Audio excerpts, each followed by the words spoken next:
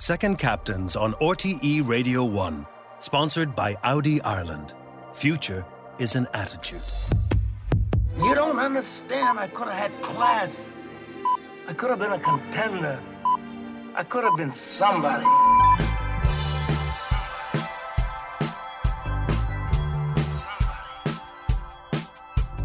So he's almost like having a second captain in the team. Second captain, first captain, whatever. Hello everyone, welcome to Second Captain Saturday, and thank you for the phenomenal reaction we had to last week's episode. It's Owen McDevitt here, as always, with Kieran Murphy. Hey Murph. Hey Owen, how's it going? I know what you're thinking at home. How exactly do you follow a guest like Mick Lynch? Well, I'll tell you how. By chatting to someone widely regarded as one of the great Irish actors and one of the leading actors in British theatre and beyond in the last 30 years. She's worked everywhere from the Abbey to the West End to Broadway, winning 2 Olivier Awards for crying out loud and being nominated for a Tony along the way, and that's just for her work on the stage.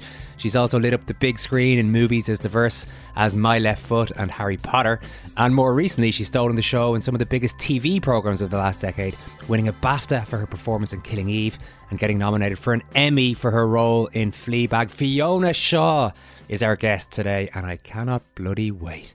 It's been a tough old slog, Murph, the research for this one, I gotta say. Poof. Sitting down, just watching a whole series of amazing movies and TV shows that Fiona has been involved in. Someone's got to do it, as they say. Someone. I know, and you don't want to. You don't want to pawn that one off on the research team either. On of course, they've got enough on their plate. Yeah, you got to put the hard work in yourself. You know, a leader has to lead in a situation like that. Exactly. The last one I mentioned there, Fleabag. It's just one of the funniest programs I've ever seen. Fiona knocks it out of the park as the main character's therapist in there, a role that was written especially for her by the show's creator Phoebe Waller-Bridge, who also created Killing Eve, Kieran. And you know, given how fractured the TV landscape can sometimes be these days, some shows can pass you by, you know, but then there are shows that entered the sort of cultural lexicon of the time, and Killing Eve and Fleabag are legitimately mega shows. Phoebe Waller-Bridge was the creator of Fleabag, as you said there, and the first series of Killing Eve, and she says the Fiona Shaw is her muse. She first saw her acting in a play on the West End when she was 16 and said, "It left an indelible mark on my soul and set a standard for performance I've accepted will remain unmatched, yet always strived for." Which is pretty cool, right? Right, yeah. Well, that is extremely cool. I like that. Fiona plays a high-ranking MI6 operative in Killing Eve, and I think at this point we need a high-level intelligence operation to work out your methods, Murph, for choosing our greatest sportsperson. The controversy continues. I could have been a contender. I could have been somebody.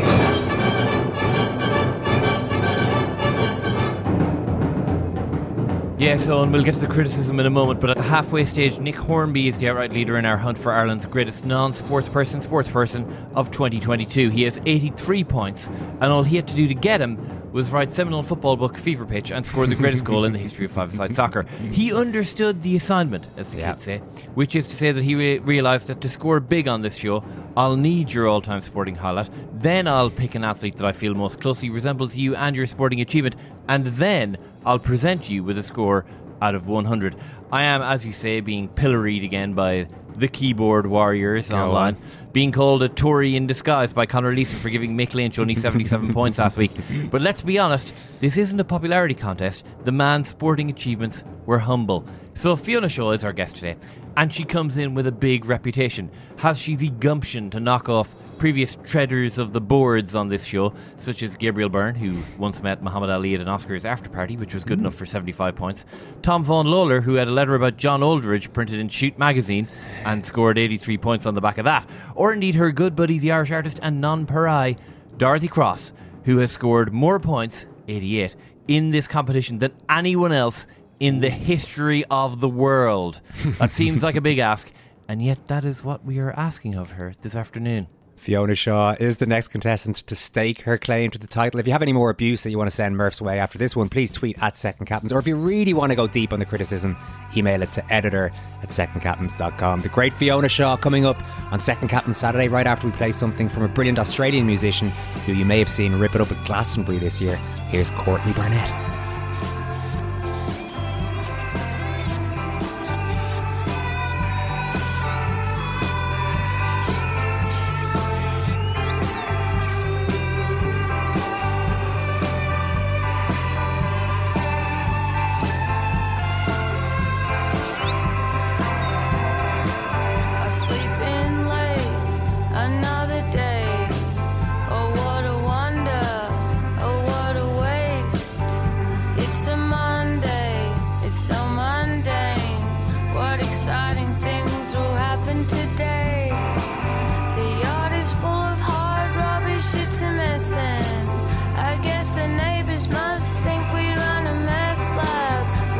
to mend that. I pull the sheets back, it's 40 degrees and I feel like I'm dying.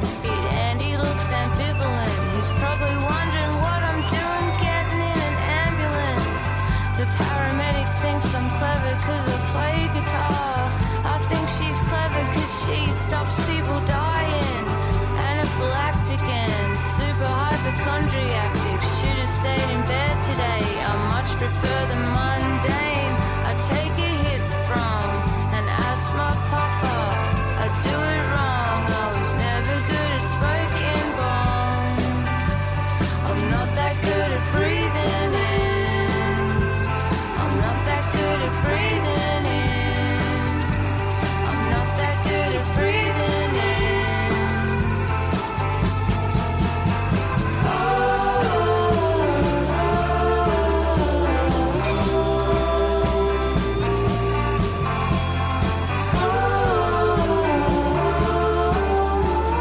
The paramedic thinks I'm clever because I play guitar. I think she's clever because she stops people dying is a hell of a lyric in that avant-gardener tune from Courtney Barnett, your first song of the afternoon on Second Captain Saturday. Now, whether it's on stage or on the big or small screen, our guest today is one of Ireland's greatest and most internationally acclaimed actors. Born and raised in Cork, she moved to London, made her name in theatre, starring in landmark productions like the Greek tragedy Medea, as well as playing the King of England in Shakespeare's Richard II.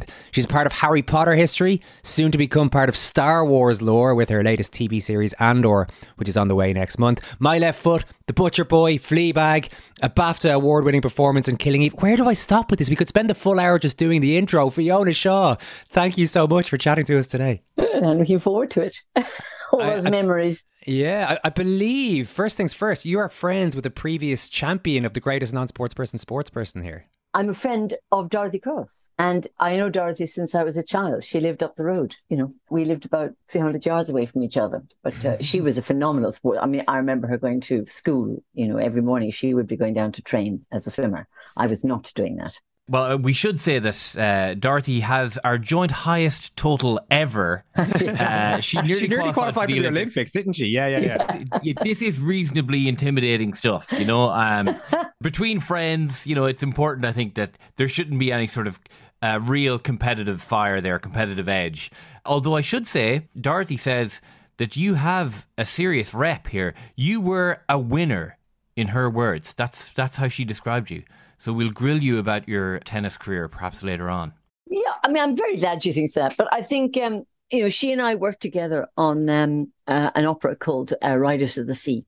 And it was my first opera, and it was set in the west of Ireland. I thought Dorothy would design it brilliantly. So it was more than design, sort of collaborate with me on it. And I think we had a fantastic experience on that because we both were at another stage of our lives, not sporting, but there's an element of sport in making things. You know, creativity is a kind of sport. You're either good at it or bad at it on a certain day. That's, you know, that's how you, it's very like, it's a Wimbledon final every day. Just on the swimming, and we'll talk tennis later on, but I believe you were out for a swim with your mum just the other day? I was. We went to Coskinny in Cove, and my friend Catherine and I took mum into the sea, and she was like, I was going to say a gazelle, but that wouldn't be the right. A mermaid would be better. She was a mermaid. Within a second, she said, I'm down, and she was swimming away. She really enjoyed it. She's in her 90s, if we can. She's 96, yeah. 96, yeah. And not a bother in the water? No, not a bother. Oh, she really loves it. She says impressive. I think it reminds her of her childhood, and I think, you know, there was time lost during COVID, and you think you're going to go back to a pre-COVID time. We all feel that, I think, that, you know, it'll all be the same, and it really isn't. And I suppose at 96, you know, she left one bit of her life at 93 and a half, and now she finds herself 96. Can you take us back then to your childhood? Were the arts a big deal even then? I mean, the arts, you know, you had to really make the arts in Cork because there was no system as there was, you know, 3 decades later as there is now. And, you know, my mother used to hold musical evenings, a thing that I think went out in about 1890, but she still has them. She's going to have one next month. Oh, wow. And if we're lucky, we'll be invited. And everybody performs something. You know, somebody plays a saxophone or she plays the piano and sings. And we used to play instruments. So, you know, there was a bit of performing at home also for, you know, aunts and uncles and grannies and that kind of thing. And my mother was very interested in singing and in the arts. You know, my father was very interested in history. He was always reading books about Napoleon, the most arbitrary person to be reading books about. Yeah, you didn't lick it off a stone, as they say. No, I didn't lick it off a stone. No. Your dad was also a rugby player, we understand. He was. He was given a trial for Ireland actually way back in the 40s, but I think he was too gentle or wanted to do some exams or something more important. So he never played for Ireland, but he was a very, very good rugby player. Yeah. Played for Munster apparently, which is good going. He did, and he was a winger and he could run like mad. Was he one of those sports people that wore that kind of sporting achievement lightly? Was it something that he talked about a lot, or did he kind of get misty-eyed when talking about rugby around the house? On the contrary, he was really against rugby. I think he was a doctor, and I think having seen so many terrible accidents as rugby got better trained and fellows became stronger at it, he also saw the accidents and he thought it was a very dangerous sport. So he was very against it. But my brothers played, they all played at school. Particularly my youngest brother, he was mad about rugby, and so there was no stopping him. So there was a lot of talk about rugby, but at the school level, not my father's memories of it. He was all for downing it. You ended up going to RADA, Fiona, the Royal Academy of Dramatic Art in London, which is about as prestigious as it gets. But is it right that you actually had to battle your way there? You had to battle your father a little bit for your right to go there? Yes. I mean, all this seems a very long time ago now. My father was ultimately very, very supportive of my career once it started. But I think Ireland in the 70s, I don't know whether you read Fintan O'Toole's wonderful book of We Don't Know Ourselves. I have. It's just a fantastic... absolutely amazing, isn't it? Yeah. I read it, my heart was thumping as I read it, going, is that what was going on when I was growing up? Oh my God. I'm surprised we made it as far as we did, to be honest. I'm surprised we're still here after having read that book. But yeah.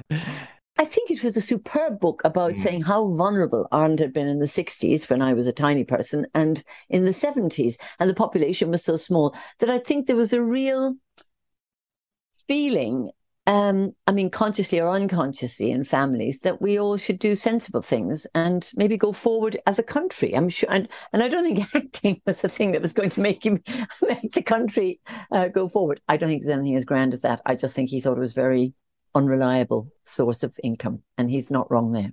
What I loved about that story was that he was quite intent that you go and get a degree first and then you go to RADA. So you decided on the rock solid fallback of a degree in English and philosophy, which I absolutely adore. So yes, the highly paid courses of philosophy and an English subsidiary. I loved philosophy, and in the end, like all these decisions, they all came back not to haunt but to help. And I was really glad I'd done philosophy, because when it came to the history of drama or just a play, I knew something about the nature of thought in that period of whatever the play was, whether it was the 18th century or the 19th century.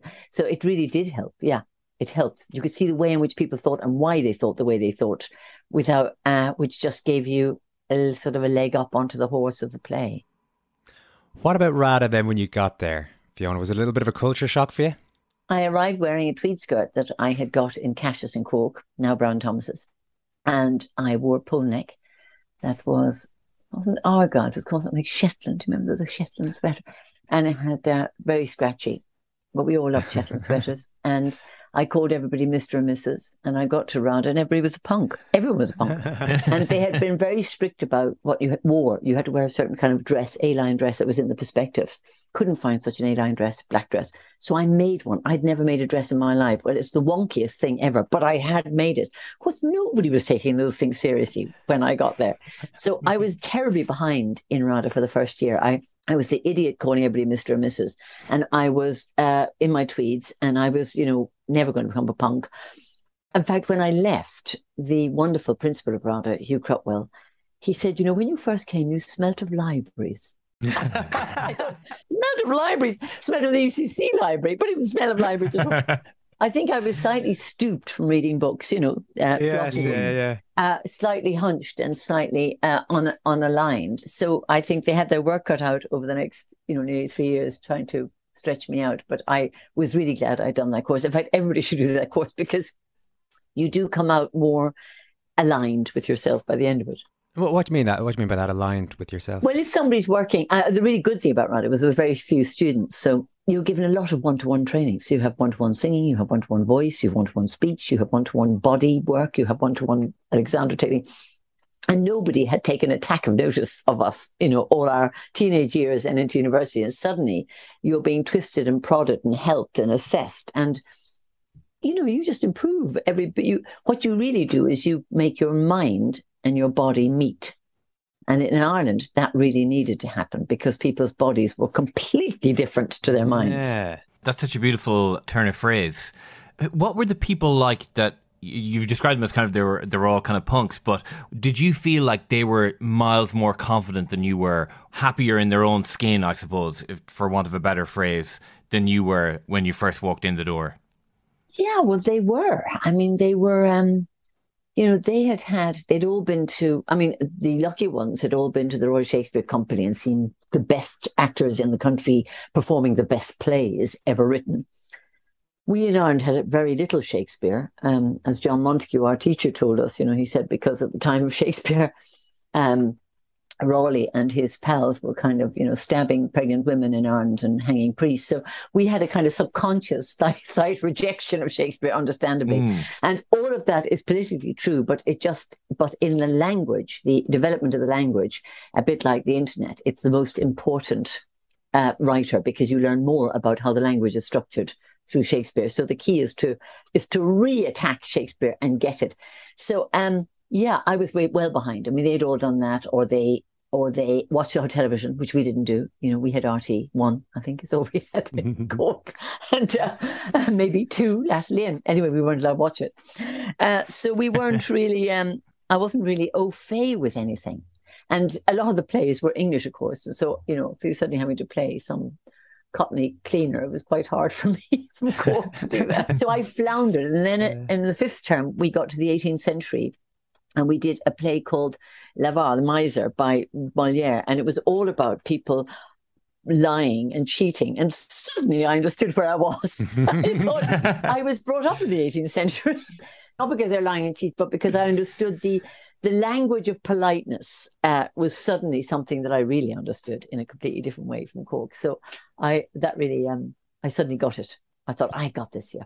You mentioned Shakespeare there, and a number of years later in the 90s, you played a really interesting role, Richard II, which I believe you're the first woman to play the role on the West End. And it's not just a woman playing a man's role, like you're playing the King of England in a Shakespearean play. What was that experience like for you?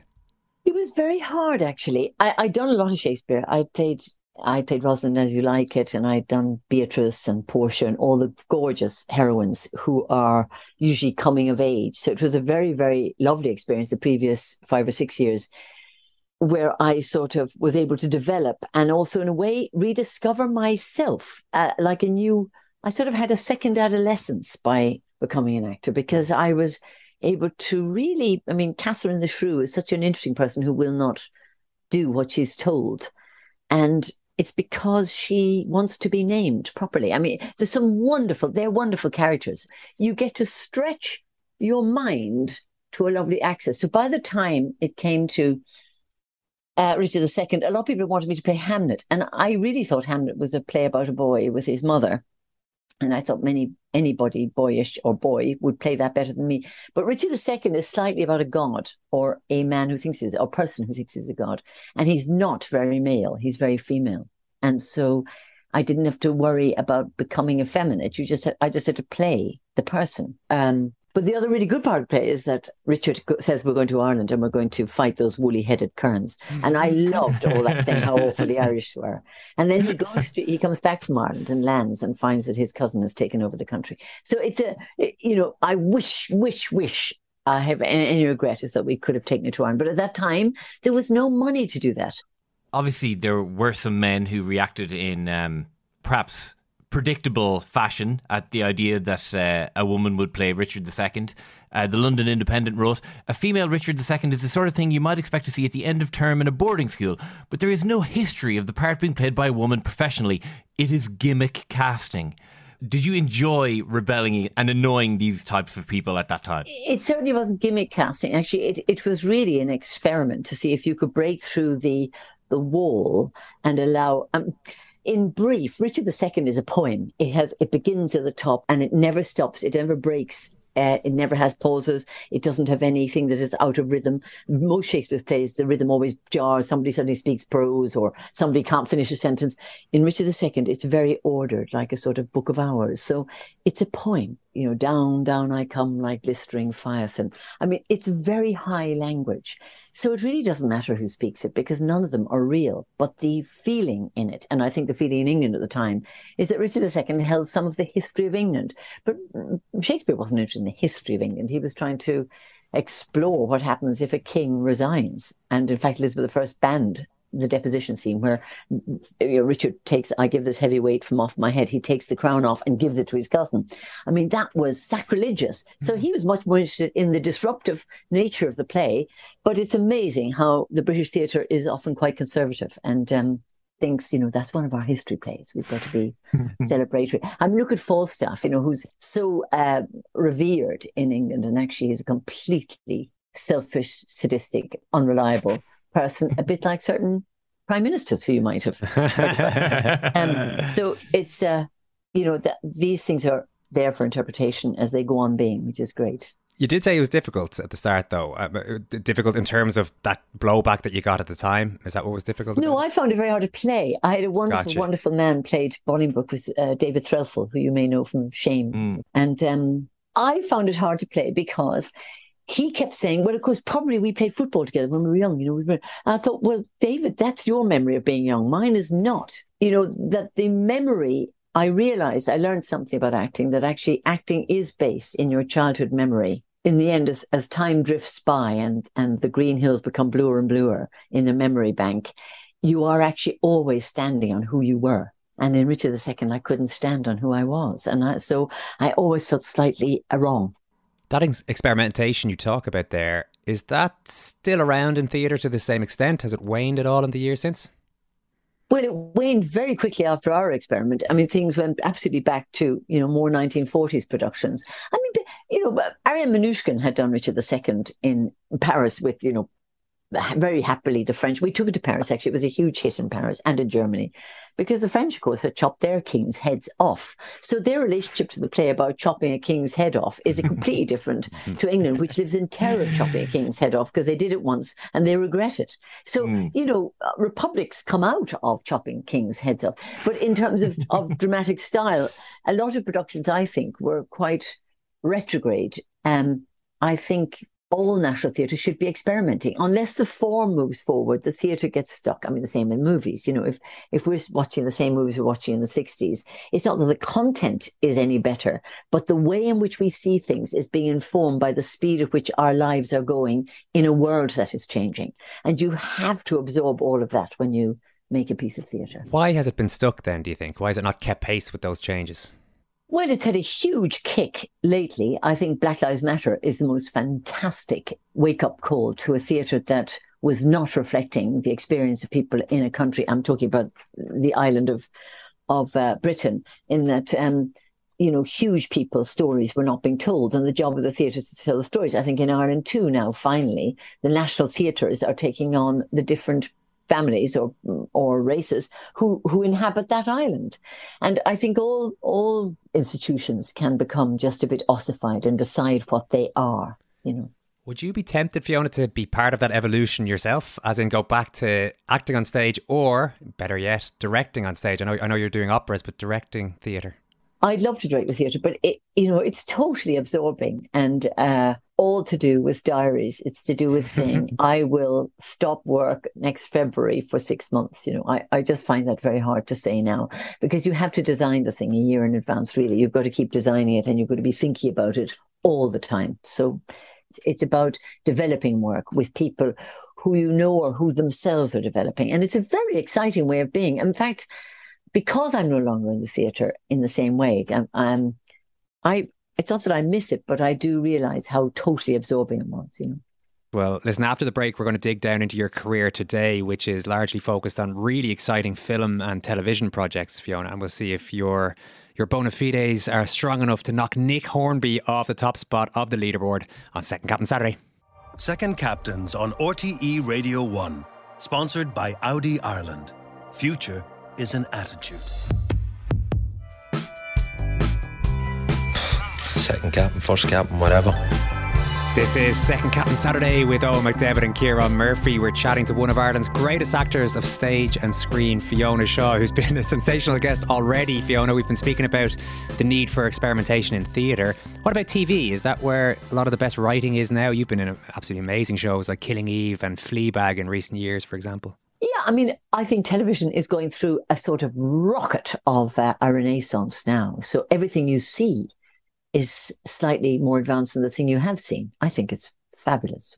And so Phoebe Waller-Bridge, who wrote Fleabag and the first series of Killing Eve, her wit is so brilliantly uncomfortable. I mean, I loved being Killing Eve because I used to read the pages and not know whether it was funny or not. And I think that is really the best humour of all. I mean, that's a real skill and personality and all sorts of things. It's such an interesting thing that we've all seen over the last 15 or 20 years. That TV was once the place where movie actors were relegated to. Now it's seen as more and more the place where stuff like character development or, you know, writing with real richness and depth exists instead of movies. And that's just such a huge change that we've seen over the last kind of 2 decades or less even. It's because, like a Dickens novel, you know, the long form means you can meet the people again and again, and you get to know a different side of them every week or different scenes. In a movie, the person has to come entirely formed because there's only an hour and a half or 2 hours, whatever the length of the movie is, in which to tell that story. However, movies are really movies. They're really about the camera. And I think television is about language, which is, in a way, going back to Shakespeare, I mean, it's all about language. They have this luxurious form of being able to play long scenes or play many scenes, so nobody is what they seem. You know, it is an art form, really, because it is much bigger than the sum of its parts. You're also going to be stepping into the Star Wars. Well, you have stepped in, but we'll be seeing the results of this. You're involved in a TV series Andor coming out next month. How much can you tell us about this, Fiona?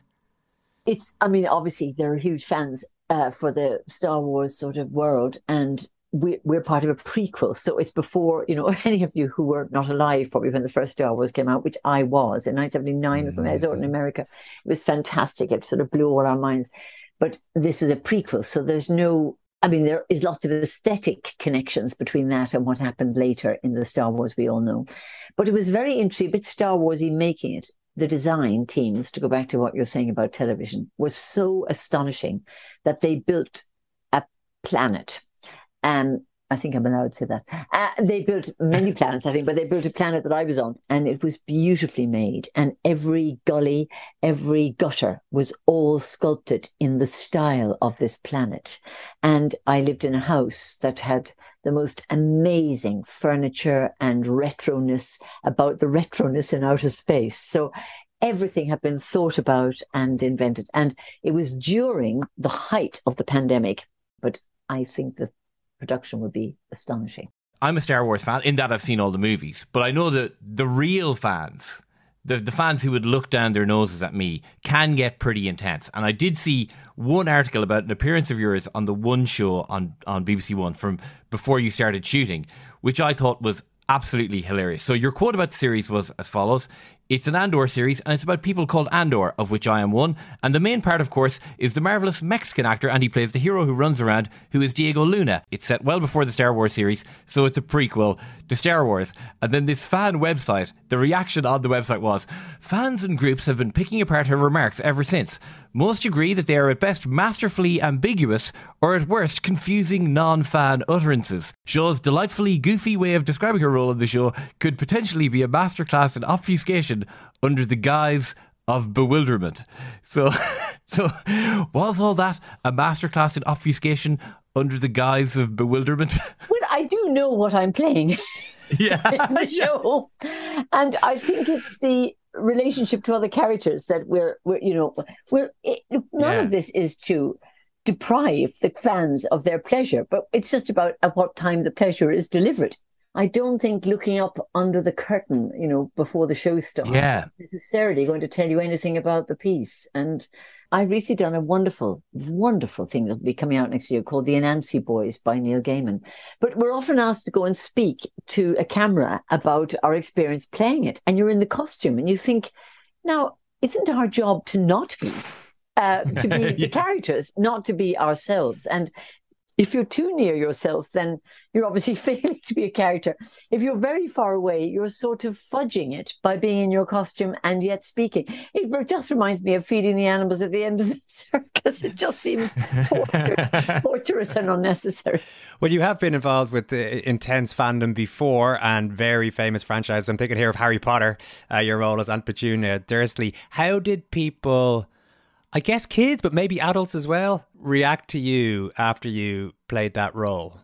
Well, you know, it's a long time ago, but it goes on and on. I mean, I can't go down the street without Harry Potter people coming. I'm surprised that they still recognise me. I'm hoping I'm a bit more cool than Mrs. Dursley, but apparently not.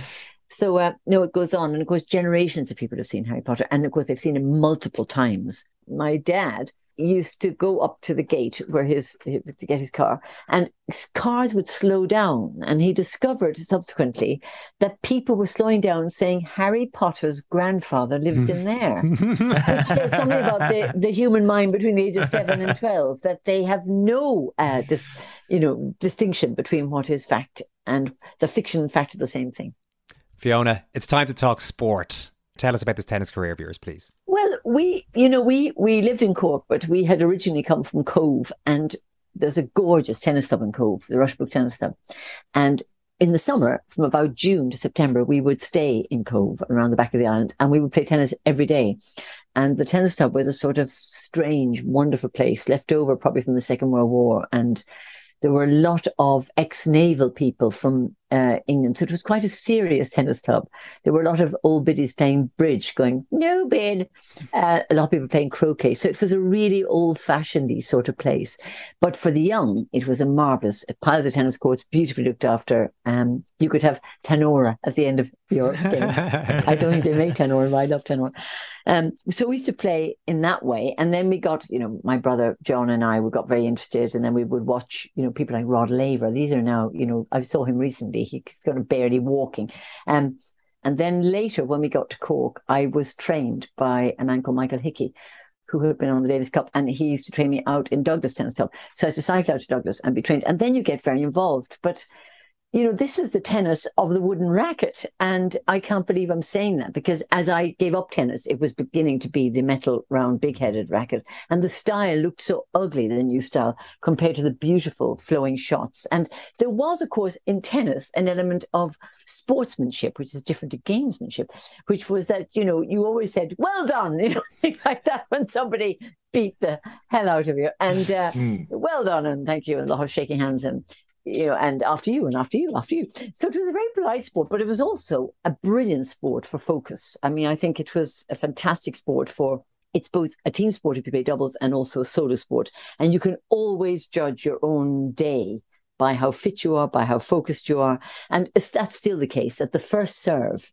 is the way of judging where you are. And if you're aligned or you're concentrating correctly, you can't concentrate by overstressing, you just have to be.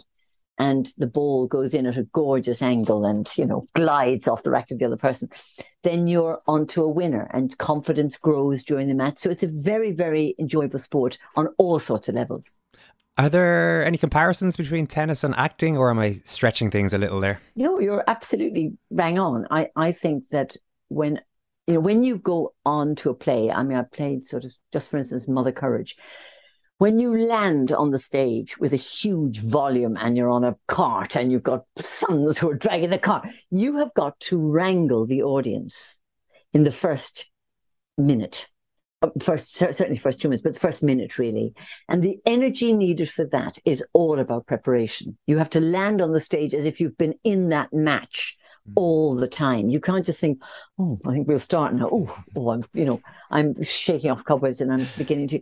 You have to be match fit at that moment. And a lot of it is about just clearing your mind, not allowing anything else to happen in the day. I mean, that way acting has eaten my life. From about 11 in the morning, you're thinking about the evening, not in a huge way, but you couldn't have anything disruptive in the afternoon. You just have to be in a flow and go in. And so If you don't wrangle the audience, you've lost them for the evening. If you wrangle them, you're stealing their thoughts and their thoughts of shopping, or how they're not getting on with their husband, or how annoying their children are being. You have to get rid of all of those thoughts out of their heads and replace it with your much more interesting story. And tennis is very like that.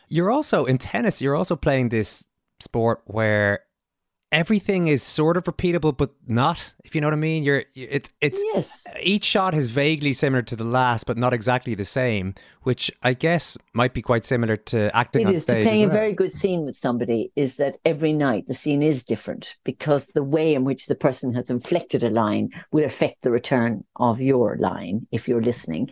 And in the end, acting is only listening. Very few people do it really well. Listen to what the other person says. Really listen. Not listen. Don't act like you're listening. Listen. And then your body will sort of react. And the same in tennis, that every shot, you're practicing these umpteen shots. And the reason why we think the miraculous tennis players, like watching Wimbledon this year, that they can play any shot is because they've practiced every possible combination shot many, many times. But the combination of the map of the match is completely different. And it's the same with acting. So every night the show is entirely different. But I don't think I had killer instinct. And I think you do need that. You need to want to win. I loved playing. And I'm the same with playing cards or anything. I really don't mind not winning. However, on the stage, I really want the evening to be won by us, the group on the stage, not by the audience. And to win, you have to concentrate. You have to, as I said, empty your mind of everything so that your entire being is focused on that. And I think maybe I learned that later than my tennis career. So I may flounder on this ranking. No, that's okay. It's really interesting, though, that you describe it almost like a match when you're on stage with you and the audience. So what does it look like? I can picture what it looks like when the actors win. What does it look like when the audience win? Sometimes if somebody comes on, I'm saying never me, of course, but if somebody comes on and they're under par, you can feel that the audience have lost that moment. If they lose that moment, you've got to work very hard to get them back. If they lose their concentration, they behave as one. They don't think, people always say, well, the audience didn't notice. The audience notice everything. They don't notice why they have just wondered about their shopping again. It means that their minds aren't being held with the right level of energy, which is about 10 times the energy of conversation. It doesn't have to be 10 times louder or more intense, but 10 times more focused than ordinary conversation. And because otherwise, actually, as you know, when you're having dinner with a friend or a drink with a friend, it's the most interesting thing in the world, because the two of you are entirely present having that conversation. And is it possible to turn that moment around if you're there, if you realise, I've lost the audience? Because I presume then you can be tempted to overdo whatever the next part is. So how do you win it back? Well, that's the other thing that's going on, very much like in tennis, is that you are standing on the stage thinking, we've got to get them back. Usually it's that they've lost that point, and that's going to be important later. I mean, that point, not the game point. Tennis point, yeah. They've lost a story point that hasn't been clear. Everything, a really good play is every single beat is building towards the denouement. So if you've missed that point, you've got to get it in. Either try and find a way that in the next sentence or 10 sentences ahead, you can hit it harder so you can remind them of something that they may not have completely got. Or you want to kill the person who's done that, who's lost the point. Or you speed up. And in my case, I always speak very quickly anyway. I mean, as you may be experiencing. But I speak very quickly, which I think was very good for Shakespeare rather than two-thirds. So you have to try and think. And then sometimes in the first half, you come off of the interval and very like changing sides in a tense. You just go, God, we've got to get. And the second half, you can just, all of you meet again, like a group, like a football team, and say, we've got to, and people come on with a different energy. And it is all, it's invisible stuff, energy, but it's certainly the stuff that makes things happen. And sometimes you can regain the entire evening and make it a really good evening. It's never luck. And as somebody said, Jeremy McEwen, who used to say to me, it's never the audience's fault. Okay, so our information from Dorothy Cross leads us to believe that you have some real unfulfilled sporting talent knocking around there. Tell us about the highlight of your tennis career. And was there a moment when you had to choose between a career in tennis and a career in the arts? I had my tennis career was dreadful. I mean, I I was such a show-off that if I ever got anywhere in tennis, I would suddenly, people would come and watch the match, as you get near the end of a tournament. And I once played with the wonderful Kathy Ryle, who was on the Irish team. This is way back in the 70s. And we got to a final in Waterford or something. And of course, there were thousands of people looking. And I just came into my own verbally, but not necessarily tennis-wise.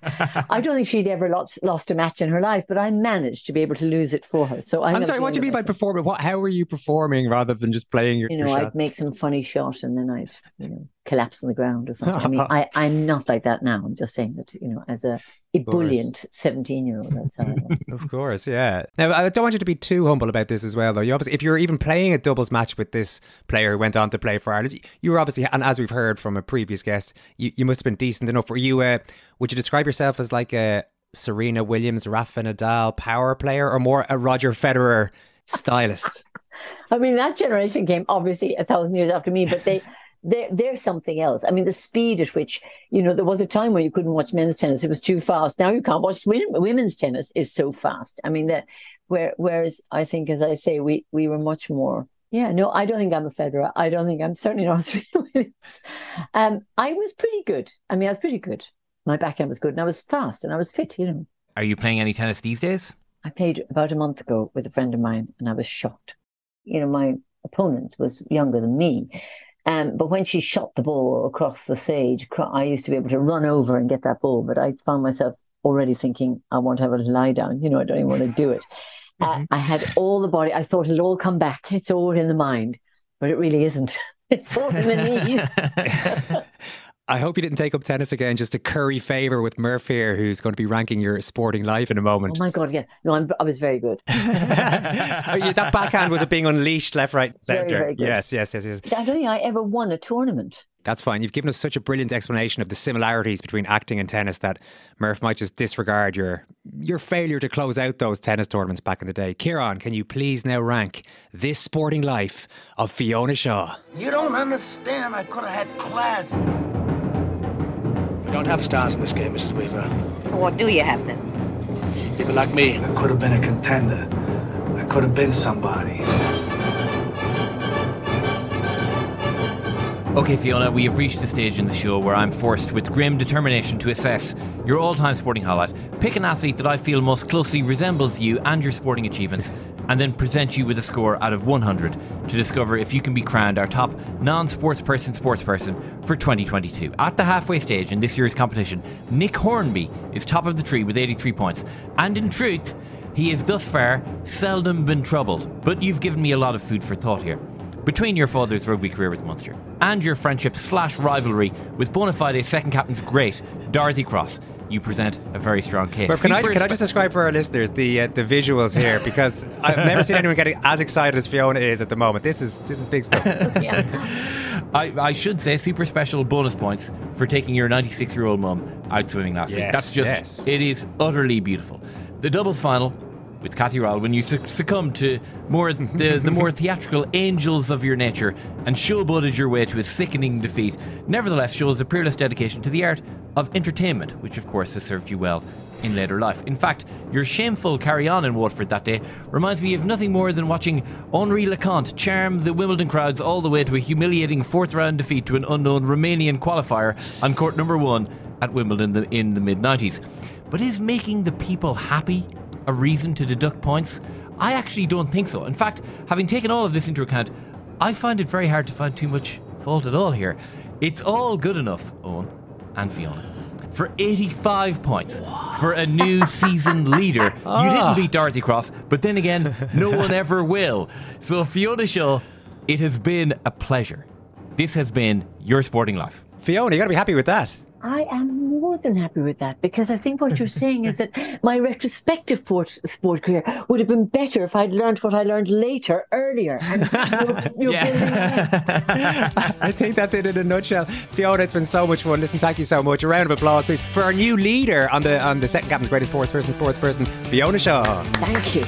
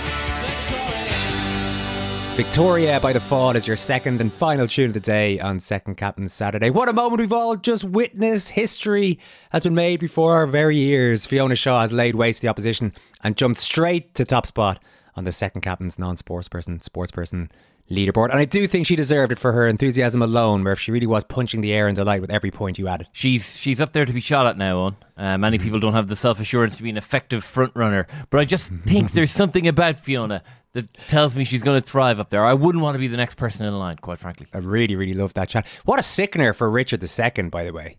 Poor chap takes one little trip across the Irish Sea to check on his woolly-headed kerns. Is that what Fiona said? Yes, I believe so, yeah. He gets back on English soil, bang, your cousin has taken your crown. Sorry, mate. That's it. It's got to be tough to take for him. Shout out also for Richard III, Murph, a man who played a pivotal role in the biggest fairy tale story of the 30-year history of the Premier League. You'd have to say Richard III didn't exactly have it easy either, you know? I mean, if you're looking at the Richards, neither of them really were blessed with good fortune, but his remains were found in a car park in Leicester. This is Richard III now. And from that moment, it seemed that things were destined to fall into place for that city's football team. He'd only just been reinterred in Leicester Cathedral in 2015 when the Leicester City football team took the Premier League by storm and won the title despite starting the 2015-16 season as 5,000 to 1 outsiders.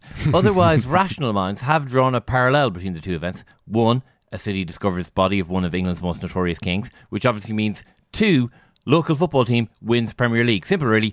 All the city of Leicester needed was to be told they hadn't just thrown their erstwhile king's body in the river like a pack of animals back in 1485, and their self-confidence went through the roof.